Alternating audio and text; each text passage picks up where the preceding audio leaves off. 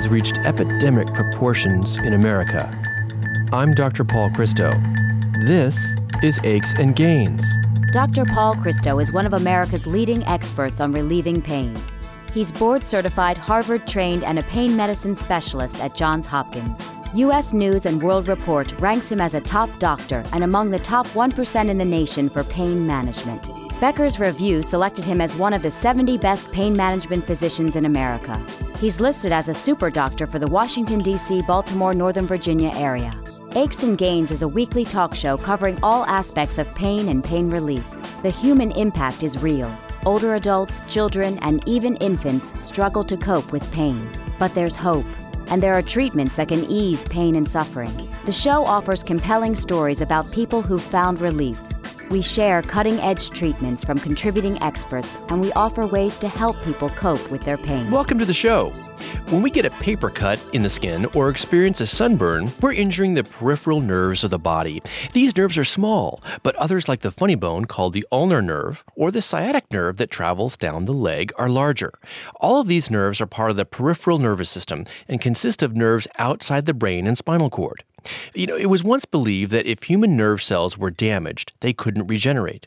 Today, neuroscientists have determined that these cells can, in fact, regrow and reconnect in the peripheral nervous system. But the process is limited and very slow. Yet, researchers are discovering ways of stimulating nerve regrowth in an effort to restore sensory and motor function and to ease pain.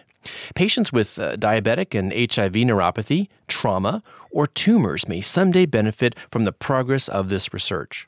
Today, Dr. Douglas Zakhodny joins us once again. He's a neurologist and neuroscientist at the University of Calgary in Alberta, Canada.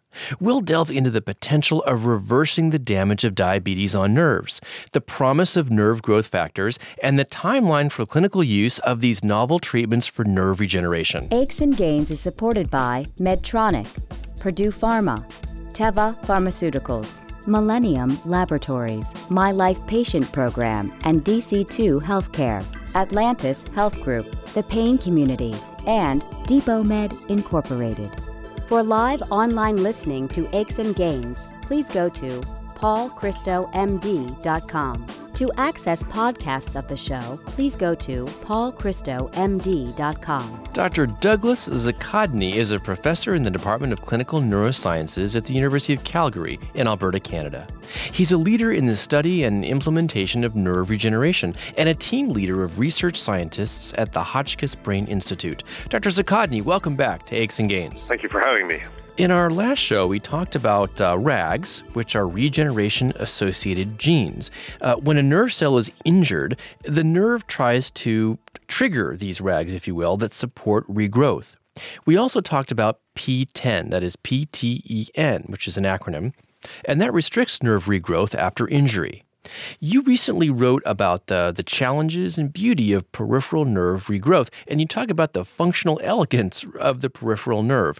Would you recall the steps that are needed for nerve regeneration? Well, I think by elegance we meant that it's a whole coordinated series of events. Mm-hmm. So as soon as a nerve injury occurs, the distal stump degenerates, but there's also this upregulation of the RAGs at the cell body to prepare the nerve to begin to regrow. Uh-huh. So a whole series of steps are required. First, the sprouts form, and each of these steps is terribly interesting and complicated in and of themselves. So why the RAGs come up has been a big story. What senses that? How does the nerve tell when to upregulate its regeneration genes? There's another strategy that some of my colleagues have started, and we helped, where you can actually stimulate a nerve electrically and turn on the RAGs. Right. And this actually improves regeneration. This is work done by, again, Tom Brochart, Valerie Verge, Tessa Gordon, who's shown that a brief period of electrical stimulation is enough to set off the RAGs. But that's one piece of the story. Then how sprouting occurs, that's where PTEN comes in. Yeah. Then the nerve needs to reconnect to its targets to interact with the cells. New myelin has to form. There was an interesting study done a number of years ago where people had these hand transplants. So the hand was completely severed, and they reconnected the hand, and they could sew up 3 of the 4 nerves. But despite that, 5 years later, the nerves had not grown from the wrist to the ends of the finger. So just reconnecting where they're supposed to is another major challenge and an interesting problem. Well, it is interesting and it's complex, but you, along with other researchers, are working through it, and that's exciting.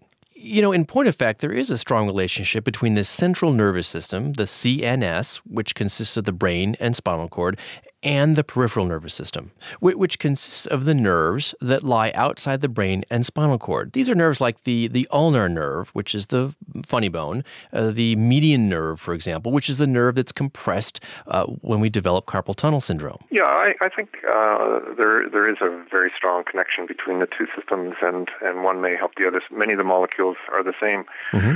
What we all often argued, and advocacy groups such as the Neuropathy Association may say, is that, you know, these disorders of peripheral nerves are as or more common than the CNS disorders. And so they need a lot of attention in and of themselves, even if no benefit was identified for the central nervous system.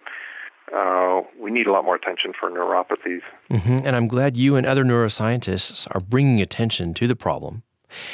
Let's now talk about diabetes, that is diabetic neuropathy, because in almost 50% of patients who develop diabetes, they will experience pain at some point in their lives. And that's a huge, huge number.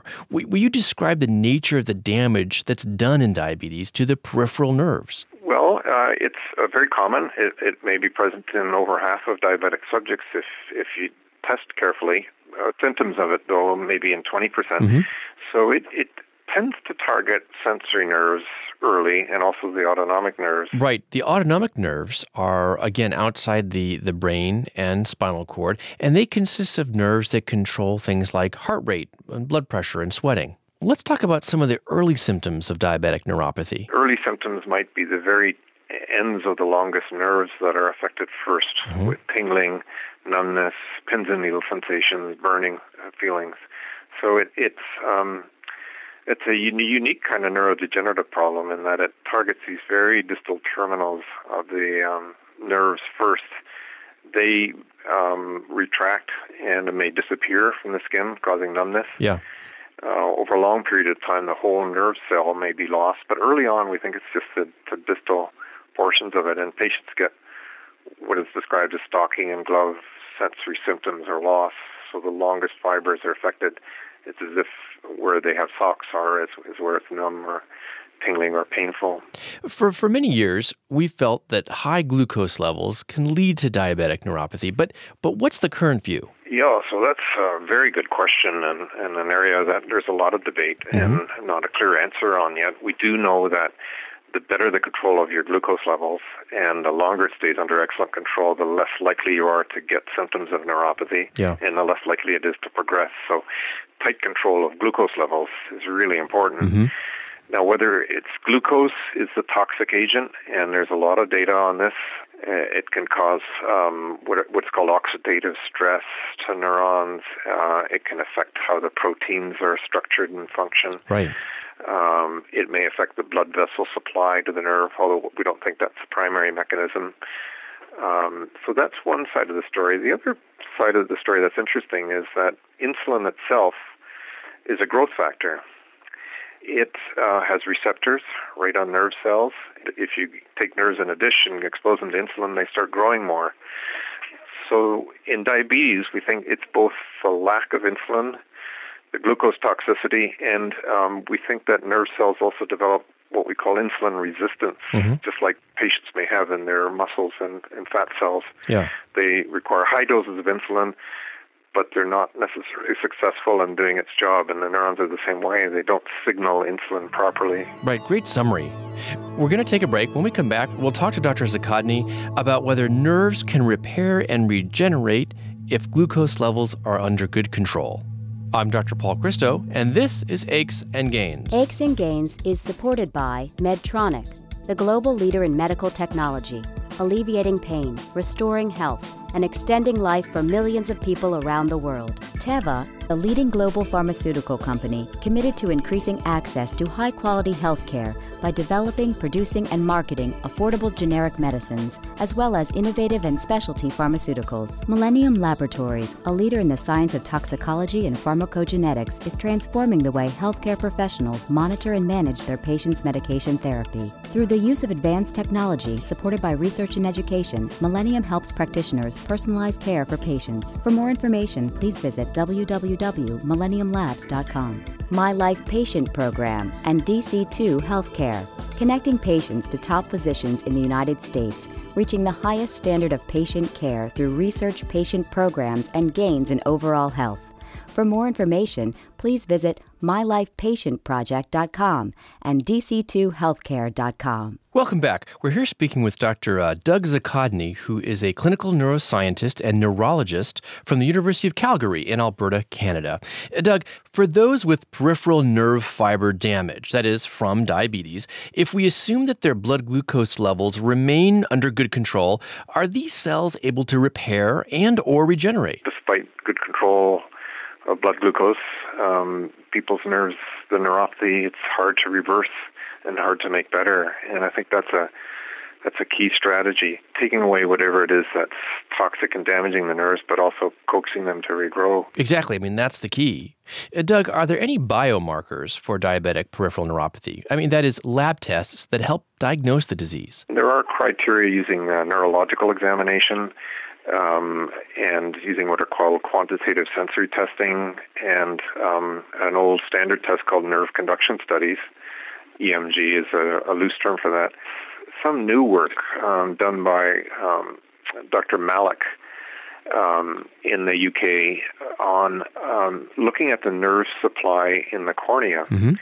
And you can get a handle on what's happening in diabetic neuropathy with this faster, non-invasive test. It's still a research tool. It's not out there as a standard test for diabetic neuropathy, but it's very promising in that by getting a 5-minute view of the cornea of the eye, you can see the nerve supply and what's happening to it. Well, that would be very quick and easy and very non-invasive. Exactly. It seems like this could be used as an early diagnostic tool, and then it could be used as a means of monitoring successful treatment. Yes, earlier perhaps, and then seeing if what you're doing is helping.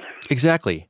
Doug, now let's talk about nerve growth factors, because I know you've done some research on these proteins that are needed for nerve growth and survival. These are proteins produced by the body that attach to receptors on nerve cells and cause a growth response, just like the insulin and insulin receptor. Once they connect on the surface of the cell body, then they send signals inside the nerve cell, begin to grow. It may affect the regeneration associated genes. Yeah. They are present normally in the body. The question is whether there's enough concentration, say, of nerve growth factor in a person's skin to support growth. Maybe too much of it is not a good thing either. It may shut off growth. Mm-hmm. What about the potential and the therapeutic promise for nerve growth factors? Well, the numbers are growing, and it's not clear if any of these factors yet have a role. The prototype was nerve growth factor, discovered by Levi Montalcini, an Italian neuroscientist who had to do some of her experiments in her basement during the Second World War when she was also being persecuted by the Nazis. So she discovered this molecule, nerve growth factor, that allowed sympathetic nerve or autonomic nerves to grow rapidly. And then subsequently, they've identified a whole family of these growth factors. Right. Recombinant human nerve growth factor has been used in clinical trials. In diabetes, there were mixed results. Early results looked good. Then a more careful phase 3 trial was negative. It did show some promise in HIV-related neuropathy, but it's not been out there as a standard therapy just yet. It's unfortunate, too, because since the phase 3 trial, and the phase 3 trial, by the way, is a clinical trial whereby the study is performed in large groups of people to confirm the effectiveness of the particular treatment and to continue to monitor side effects. And so if that phase 3 trial is negative in this case, then it's difficult to garner commercial support for further studies, unfortunately. Talk to us now about the interplay between nerve growth factor's ability for nerve regrowth and nerve protection. we think that if the nerves have been signaled by growth factor, a nerve growth factor or insulin, and the molecules in the nerve cell have changed in such a way that they're in a regenerative kind of mode, they're also more resistant to damage and death. So the two seem to go together, the ability to regrow, but also the resistance to disease. Well, and I'm assuming, too, that if nerve growth factor can reduce neuropathy, then it will also reduce neuropathic pain. Doug, nerve growth factor is needed for nerve growth and survival when we're less than 5 years old. But as we age, nerve growth factor sensitizes neurons in the bone, for example. I mean, it sensitizes sensory nerve fibers. And today we have drugs that are available to block nerve growth factor to decrease bone pain. But you and others are doing the opposite. I mean, that is, you're studying and using nerve growth factor instead of blocking it in a way that reduces neuropathic pain. I mean, this seems puzzling. Yeah. It is odd, and I've raised this question. That's the problem with probably inappropriate growth factor signaling, is that it might generate some pain, and some arthritis trials are using anti-nerve growth factor trials to try and reduce pain. I'm kind of worried about the long-term impact of that. I do think that there's an ongoing adult maintenance role for growth factors. It may be more subtle and different over time, and we don't understand it fully. But you're right, it's a much more potent actor in young people and growth. And I wonder how we're going to use nerve growth factor therapeutically, because on the one hand, we can block nerve growth factor to reduce pain, but on the other hand, we can use nerve growth factor to reduce pain. I want to talk now about the regeneration of diabetic axons. And remember, the axons are the wire of part of the nerve by manipulating certain genes. And we talked about previously an enzyme called PTEN, P-T-E-N, which inhibits nerve regeneration. And we also talked about an siRNA, which is like a molecule that prevents genes from working properly.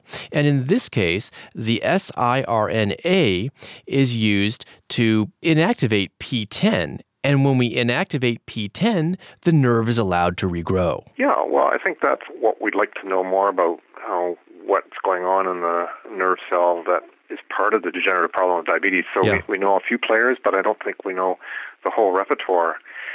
The siRNA approach is a way to manipulate the gene output of a nerve using an siRNA against P10. We were able to get diabetic nerves to grow better. The diabetics have a double hit. They develop neuropathy, but their ability to regenerate as well is impaired. So they not only develop a degenerative neuropathic problem, but if the diabetes ended or if that toxic event ended, they regenerate much more slowly. So that's a ongoing challenge. But the diabetic nerve cells do seem to have inappropriately high levels of P10. And in that instance, if you're able to knock it down by gene manipulation, you can improve growth. Right. Listen, we have to take a break. When we come back, we'll talk to Dr. Zakotny about the promise of gene transfer. I'm Dr. Paul Christo, and you're listening to Aches and Gains. Aches and Gains is supported by The Pain Community, a web-based nonprofit created by people living with pain. Check out paincommunity.org for information, references, advocacy tools, and a premium section to securely interact with other members in forums and chat rooms. DepotMed Incorporated, a specialty pharmaceutical company focused on developing and commercializing products to treat pain and other central nervous system conditions. Purdue Pharma, making a positive impact on healthcare and on lives, reminding everyone to safeguard medications in their home. Atlantis Health Group. Atlantis is a comprehensive multi-specialty physician group committed to enhancing the quality and process of healthcare delivery across the country. Visit AtlantisHG.com. For cutting-edge treatments and resources, follow Dr. Paul Christo on Twitter or like Aches and Gains with Dr. Paul Christo on Facebook. Welcome back. Let's now talk about the possibility of gene transfer. What I mean is transferring a gene that would code for healthy nerve development.